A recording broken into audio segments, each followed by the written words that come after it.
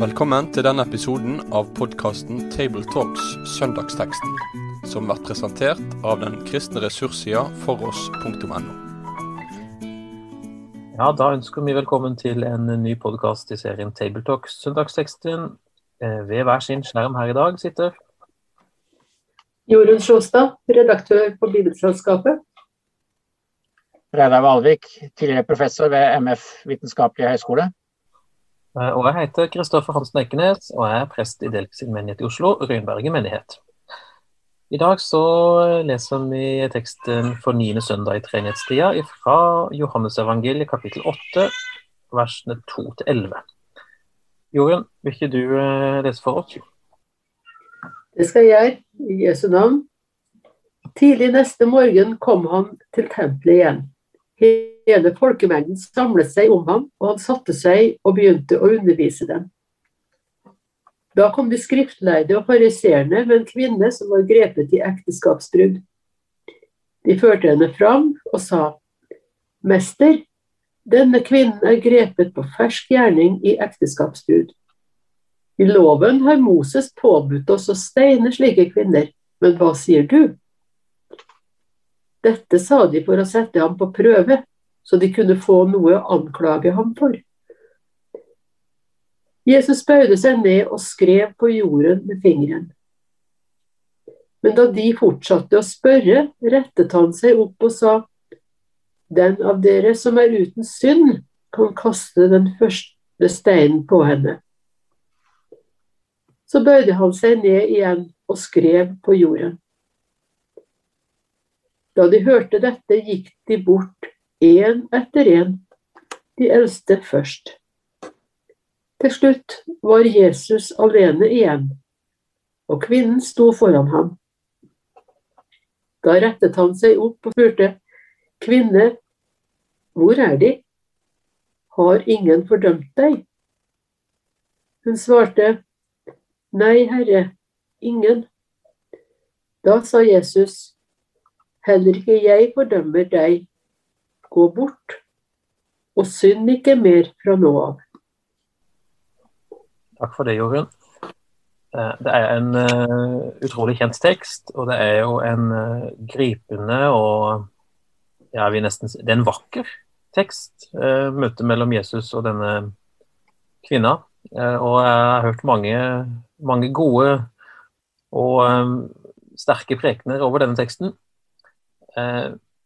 Derfor så ble jeg litt foruroliget da jeg så fikk 2011-oversettelsen av Bibelen i mine hender, og ble oppmerksom på at den teksten ikke opprinnelig sto kanskje i Johannes-evangeliet. Det er det kanskje flere som har registrert. Og det kan jo sette oss på noen tanker, og jeg vet, Reidar, du har jo registrert at det er sånn. Kan du hjelpe oss med hvordan denne teksten, litt om dens vei? Ja, altså dette er vel ikke akkurat noe tema for en preken, men det kan være greit for en predikant å vite om dette, med tanke på at man kan få noen spørsmål, fordi noen kan da ha lest i fotnoten i Bibel 2011, hvor det står om dette avsnittet fra 7:53 til 8:11: «Ordene mangler i de eldste håndskriftene. En gammel overlevering ligger trolig til grunn for avsnittet.» Og det er helt riktig, altså i de vanlige håndskriftene til Johannes-evangeliet, de eldste vi har, så finnes ikke denne teksten. Men teksten og innholdet i den er kjent fra 200-tallet.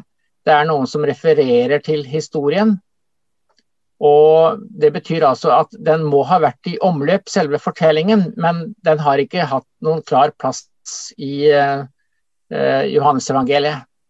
Dessuten så er det jo slik at den skiller seg språklig og stilistisk egentlig fra Johannes-evangeliet. Den ligner faktisk mye mer på Lukas. Ja, for det er det som er så underlig, hvis du først begynner å legge merke til det. Her er det folkemengden samler seg om Jesus, og det er nesten sånn at du forventer bergprekenen skal komme. Det er liksom litt andre bilder og situasjoner enn vi ofte støtter på. Ja, og det er jo i en del håndskrifter så er denne teksten plassert etter Lukas 21:38. Og i 21:38 så står det om at Jesus underviser på tempelplassen. Og det betyr at denne teksten da ville passe veldig godt inn i fortsettelsen der. Men det altså ikke der den etter hvert da havnet fast. Den havnet etter hvert fast i Johannes-evangeliet. Men hvorfor den ble plassert her, ikke helt tydelig. Det vil si, det kan hende det noen tegn eller noen forbindelser i kapittel 8 som gjør at det passer godt inn her. For i Johannes 8, 15 og 16 så sier Jesus, dere dømmer slik mennesker gjør, men jeg dømmer ingen. Om jeg dømmer min dom gyldig. Og så i 8:46 kan noen av dere påvise at jeg har syndet. Så det kanskje når man først skulle være usikker på hvor den hørte hjemme henne, så har noen som har tenkt at ja, dette passer jo egentlig inn med den sammenhengen. Og så tenker jeg, hvor har denne teksten da vært henne opprinnelig? Ja, sannsynligvis, eller vil si, vi vel sikre på at den ikke hører med i de første utgavene av Johannes-evangeliet. Men hvordan slutter Johannes-evangeliet? Jo, det slutter med følgende ord i 21:25. Men også mye annet har Jesus gjort. Skulle det skrives ned hver enkelt ting, tror jeg ikke hele verden ville romme alle de bøker som da måtte skrives. Så vi står vel overfor en fortelling om Jesus da, som ikke har kommet med i denne Johannes-evangeliet, men som noen har tenkt, ja, denne historien om Jesus så viktig at vi må få den inn, og så har man tatt seg den frihet og føye det inn på kanskje et usikkert sted, men det grunn til å tro at det en gammel historie som går tilbake til Jesus, som da først senere har fått sin plass i evangeliet. Ja, bare for å ta det, altså, slår nå fast at det en autentisk Jesus-historie, i tilfelle noen liksom lurte på det. Og det jo ganske lett å peke på, fordi vi kjenner jo Jesus godt igjen her. Han opptrer jo akkurat som han bruker å gjøre i evangeliene ellers. Ja. Så det ikke noen grunn til å tvile på at det som beskrives her noe mindre troverdig, fordi om selve fortellingen har levd et liv i den muntlige tradisjonen før det havner her på dette stedet. Ja, men fint. Som du vel sa til å begynne med, det jo ikke akkurat noe man trenger å ha på en preke, men på en bibeltime, eller i en litt annen setting, så kan jo dette være ting som det godt for folk å reflektere noe mer over og få litt mer forstand på. Så nå har vi gitt litt videre til dere som sitter og lytter på da. Ja, da vi tilbake i teksten, og jeg har lyst til å starte å kommentere i dag at hele settingen, hvis vi tenker på scenen som dras opp her, hvis det skulle finnes en ekvivalent i vår tid, så må jo det være en slags pressekonferanse på TV, eller første oppslag i en stor avis. Her vi altså, ifølge teksten, vi på, i vers 2 der, hele folkemengden samlet seg om ham. Han satte seg ned, begynte å undervise dem. Da kom de skriftlærde, og det på tempelplassen dette. Svært offentlig og veldig eksponert situasjon, hvor fariseerne og de skriftlærde kommer slepende på denne, ja, nå skulle jeg til å si uskyldige dama, men det jo nettopp ikke, og det faktisk en del av poenget. Men det en sånn voldsom blottstillelse da, som vi nesten ikke kan forestille oss. Det har faktisk kommet med i Bibelen, så det mange som har fått greie på dette. Så det en ydmykelse og en veldig sånn, ja, voldsom eksponering av noe veldig, veldig privat, men samtidig som hadde da offentlighetens interesse, fordi det knytter an til Moseloven. Og så får vi jo snart greie på at dette jo ikke, altså de som hadde kommet trekkende med Jesus jo ikke først og fremst opptatt av Moseloven, virker det som. Det ble jo sagt rett ut her at de kommer for å sette Jesus på prøve. Og dermed så tegnes vi jo inn i en veldig kjent historie, egentlig, med striden mellom Jesus og fariseerne og de skriftlærde, som jeg jo leser om i kapittel 7 forresten i Johannes-evangeliet da, og som fortsetter igjen etter denne teksten. Ja, så der voldsomt mye en kunne ta tak i her. Skal vi hoppe rett i materien? Når jeg leste her først, ikke første gangen, men i forberedelsen av det her, så leste jeg nettopp i kapittel 7 for å se etter hva Altså, det noen sammenheng her, selv om det da muligens ikke en sammenheng, så var det et uttrykk som slo meg, og det var det som fariserene og de skriftlærde drev på med i kapitlet før. For der begynner de å skjønne litt til hvem Jesus eller hvem han ikke det vil de jo kanskje ikke være enige om. Men de hørte om han, og de sendte folkene sine av sted for å gripe han. Og så får de møtt det der tempelvakten, vakten får møtt Jesus, og så de blir så fascinert at de kommer tilbake og forteller hva de har skjedd. Og så kommer kapitlet nummer 8, der det også noen som grepet, men det damer som ikke var som Jesus, og som de da mente burde få sin straff. Så det med å bli grepet her, som jeg tenker, det griper meg da, i hele denne fortellingen. Ja da, og det jo faktisk noen som prøver å gripe Jesus, i hvert fall i ord da, i denne teksten her. Men Reidar, du vil ha ordet? Ja, hvis vi ser litt på den situasjonen som tegnes her. De kommer og sier til Jesus, mester, denne kvinnen grepet på fersk gjerning i ekteskapsbrudd. Altså, man kan jo prøve å se for seg hva det dreier seg om. Det noen som tatt i selve handlingen. Her det ikke bare at det har gått et rykte om noe, det noen som tatt på fersken. Og det svarer jo da til, eller når da de sier til Jesus, i loven har Moses påbudt oss å steine slike kvinner, men hva sier du? Og hva det Moseloven sier? Jo, for eksempel i 5. Mosebok 22, om en mann blir oppdaget mens han ligger med en gift kvinne, skal de dø begge to. Både mannen som har ligget med henne og kvinnen selv. Altså oppdaget, tatt på fersken. Og da det jo litt underlig, hvis det noen som tatt på fersken her, så må det jo være to. Men det jo her bare en som blir trukket fram, nemlig kvinnen.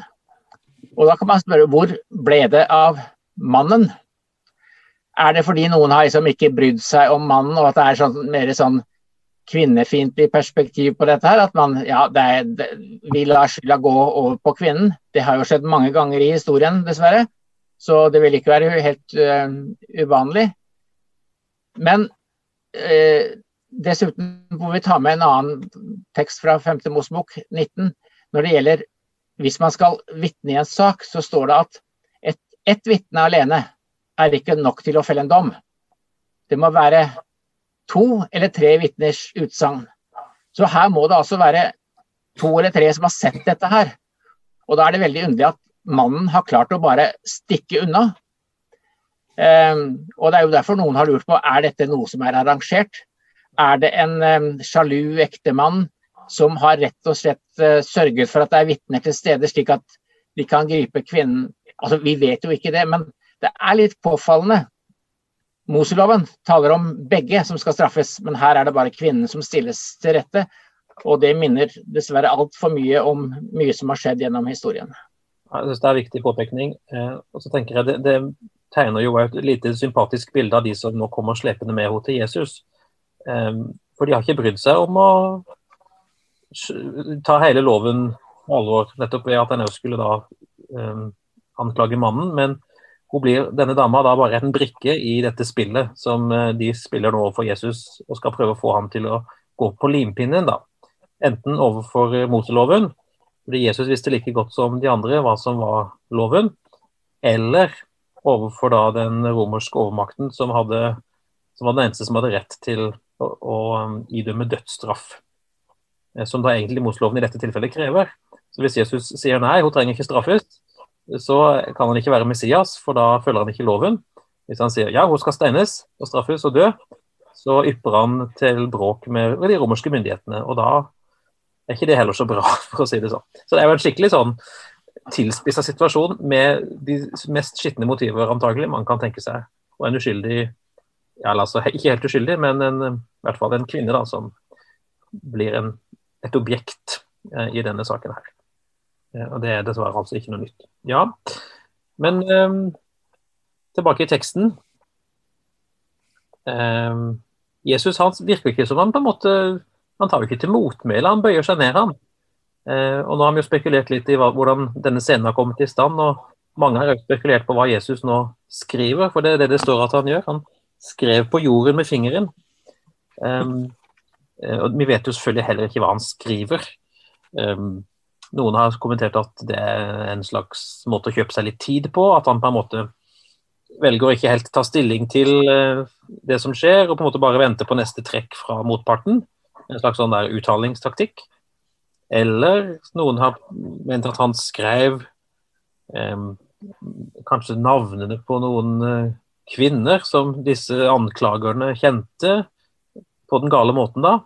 Det har vært mange spekulasjoner, og det er jo ikke så lett å etterprøve de, men i alle fall så fortsetter de da, som vi leser i vers 7.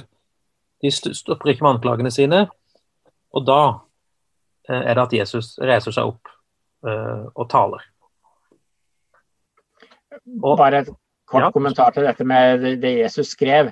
Altså, som du sier, det har vært spekulert veldig mye på dette, og jeg tror at en bør ikke la seg fange av sånne spekulasjoner, men bare si det, hvis det Jesus skrev var veldig viktig, så hadde det helt sikkert blitt nedtegnet, for da sto det vel der i sanden foran ham, slik at det kunne vært gjengitt. Så det er sannsynligvis, det er ikke sikkert at han skrev noen skikkelige ord engang, kanskje han bare skriblet litt ned i sanden, mens han tenkte seg om. Så jeg tror ikke man skal gjøre for stort nummer, og for all del ikke spekulere på dette. Det er veldig bra. Man kan jo bli fristet til å slå noen riktig fromme poenger av den spekulasjonen. Vel, men han retter seg opp, og da skjer jo det som ofte skjer med Jesus. Han har jeg holdt på å si, det er jo kanskje en underdrivelse å si, en gudgitt evne da, til å håndtere alle disse fellene som fariseerne og de skriftlige setter opp for ham. For han sier bare, den av dere som er uten synd, kan kaste den første steinen på henne.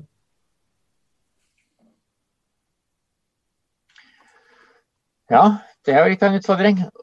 Og så må vi huske på at når vi leser at det er de skriftlærde og fariseerne, så tenker vi at de er noen skurker.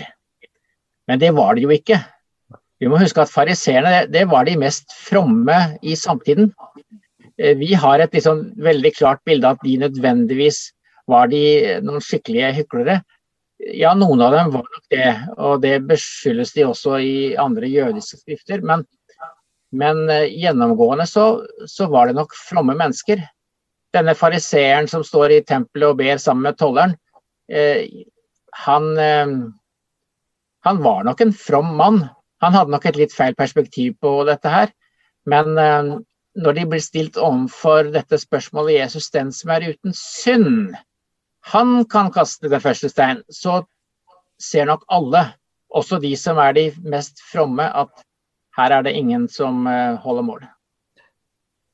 Her er vi jo inne på noe. Ja, Jorunn, vær så god.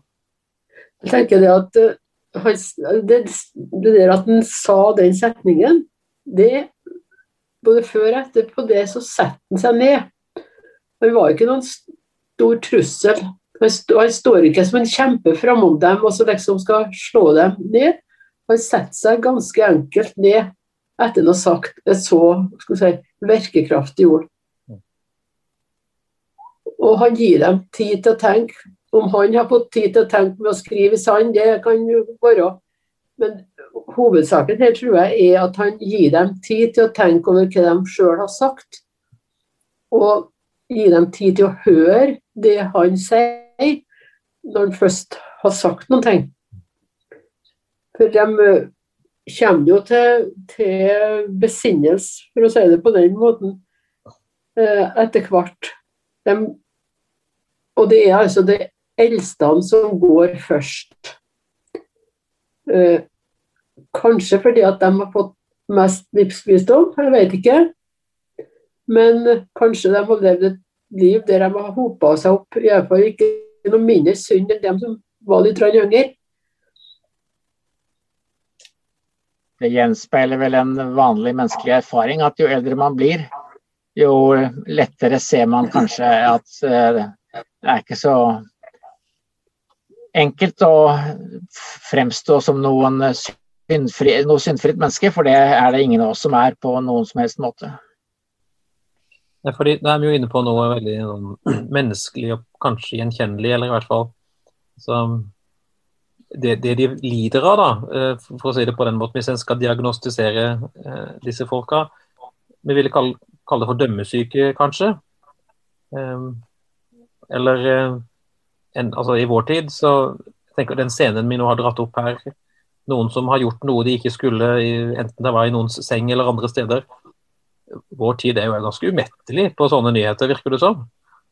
Og det jo litt sånn som at vi kan peke oss og tenke, det var ikke meg denne gangen. Det var noen andre, og det var jammen bra. Men Jesus med sitt spørsmål, han retter jo fokuset helt den andre veien. Og det jo noe vi jo godt kan ta med oss både på prekestolene våre og inn i vårt eget liv, at litt sånn som i lignelsen om flisen og bjelken da, som Jesus jo lærer oss, den fristelsen til å liksom peke på noe hos noen andre uten å først ha gjort opp hjemme hos seg selv, den nok så nærliggende. Den har litt ulik forkledning i forskjellige kulturer, men den finnes hos oss. Men de bøyer av, og de går, de forlater ikke åstedet, de forlater Jesus. Ja. Ja, og da står det jo veldig tydelig i slutten av vers 9. Til slutt var Jesus alene igjen, og kvinnen sto foran ham. Jeg tror at både folkemengden og de skriftlærde og alle sammen har i hvert fall trukket seg unna, eller? Ja, åpenbart. Så nå det bare denne kvinnen og Jesus. Og den store kirkefaderen Augustin, i en kommentar til denne teksten, så sier han, for å ta med litt latin her, han sier det sånn at det to som står igjen, misera et misericordia. Hvis vi skulle oversette det på norsk på en måte som får med ordspillet, så blir det sånn, det sto to igjen, en som var miserabel, og en som visste miskunn. Det var en ynkelig kvinne, i en elendig forfatning, etter at hun hadde blitt anklaget offentlig for alle, men så sto det altså en annen der, som ikke var miserabel, men var miskunnelig. Og det var løsningen for denne kvinnen. Ja, fordi jeg leste en som kommenterte det at Jesus, han hadde jo faktisk rett han, ut fra sine egne kriterier, til å kaste den første steinen. Fordi han var uten synd. Ja. Men han velger å la være. Og det jo en utrolig flott åpenbaring av hvem Jesus og hvem Gud på dette stedet. Det hadde vært morsomt å spekulere litt på hvordan hun opplevde det der hun sto. Men det kan være ganske lett å leve seg inn i den voldsomme lettelsen det må være. Og samtidig så må vi ikke hoppe for raskt her, fordi Jesus han fastholder jo faktisk at hun har gjort noe galt. Her kan vi jo fristes fort til å si at alt greit hos Jesus. Han så barmhjertig. Og det han. Men her må vi jo få med oss alle detaljene, ikke sant? Han sier jo faktisk, ja, først så spør han, hvor de? Har ingen fordømt deg? Og så svarer jo da, nei herre, ingen. Og så sier han, heller ikke jeg fordømmer deg. Men han stopper jo som kjent ikke der. Han sier, gå bort og synd ikke mer fra nå av. Så han holder fast at det har hun gjort. Men nå det faktisk oppgjort og ferdig. Og der starter det en ny vei. Som et ganske vesentlig poeng, tenker jeg. Og ikke overse her. Ja, jeg også tenker det kjempevesentlig, for det en god del forkynnelse som jeg har registrert, eller kommentarer til denne teksten, som bare sier at Jesus tilgir uten, det ikke noen grenser for hans tilgivelse. Men da gjør man jo ikke sånn som du nå sa, man leser jo ikke hele teksten. han forkynte også loven, for å si det sånn, hvis vi skal bruke det klassiske lutherske lov og evangelium. Han forkynte loven, gå bort og synd ikke mer. Og det må vi ikke glemme.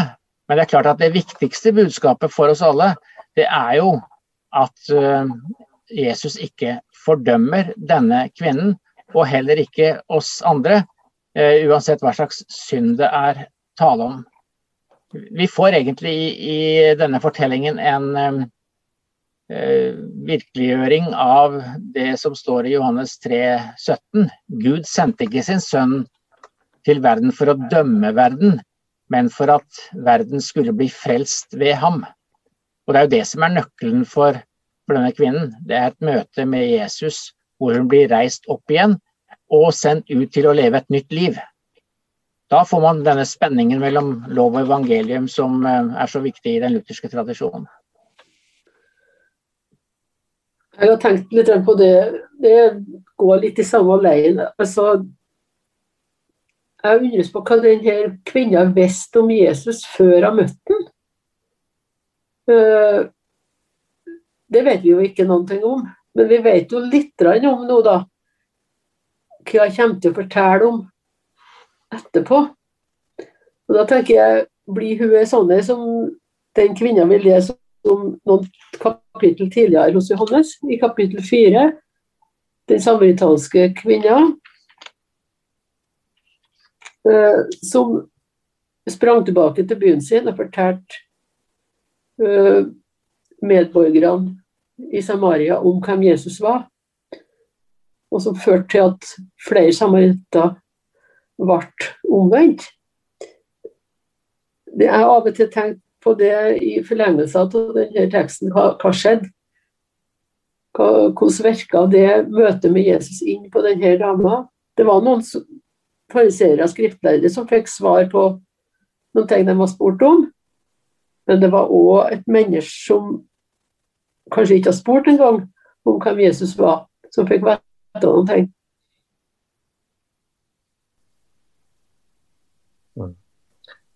Det er jo, jeg tenker det er stor forskjell på å si, gå bort og synd ikke mer. Det kunne jo fariseerne og de skriftlærde ha sagt, etter å ha tatt henne på fersken. Men det ville sannsynligvis lamme på en veldig annen måte. For da ville hun fortsatt stått der med skammen og skylda, ikke sant? Men den store forskjellen her er jo hvem som sier det, og med hvilket sinnelag, så å si det sies, eller med hvilken kjærlighet. Jeg tenkte jeg bare skulle gjøre oppmerksom på en av lesetekstene for dagen, første Korinterbrev 4, vers 5. Der sier Paulus, døm ikke før tiden, før Herren kommer.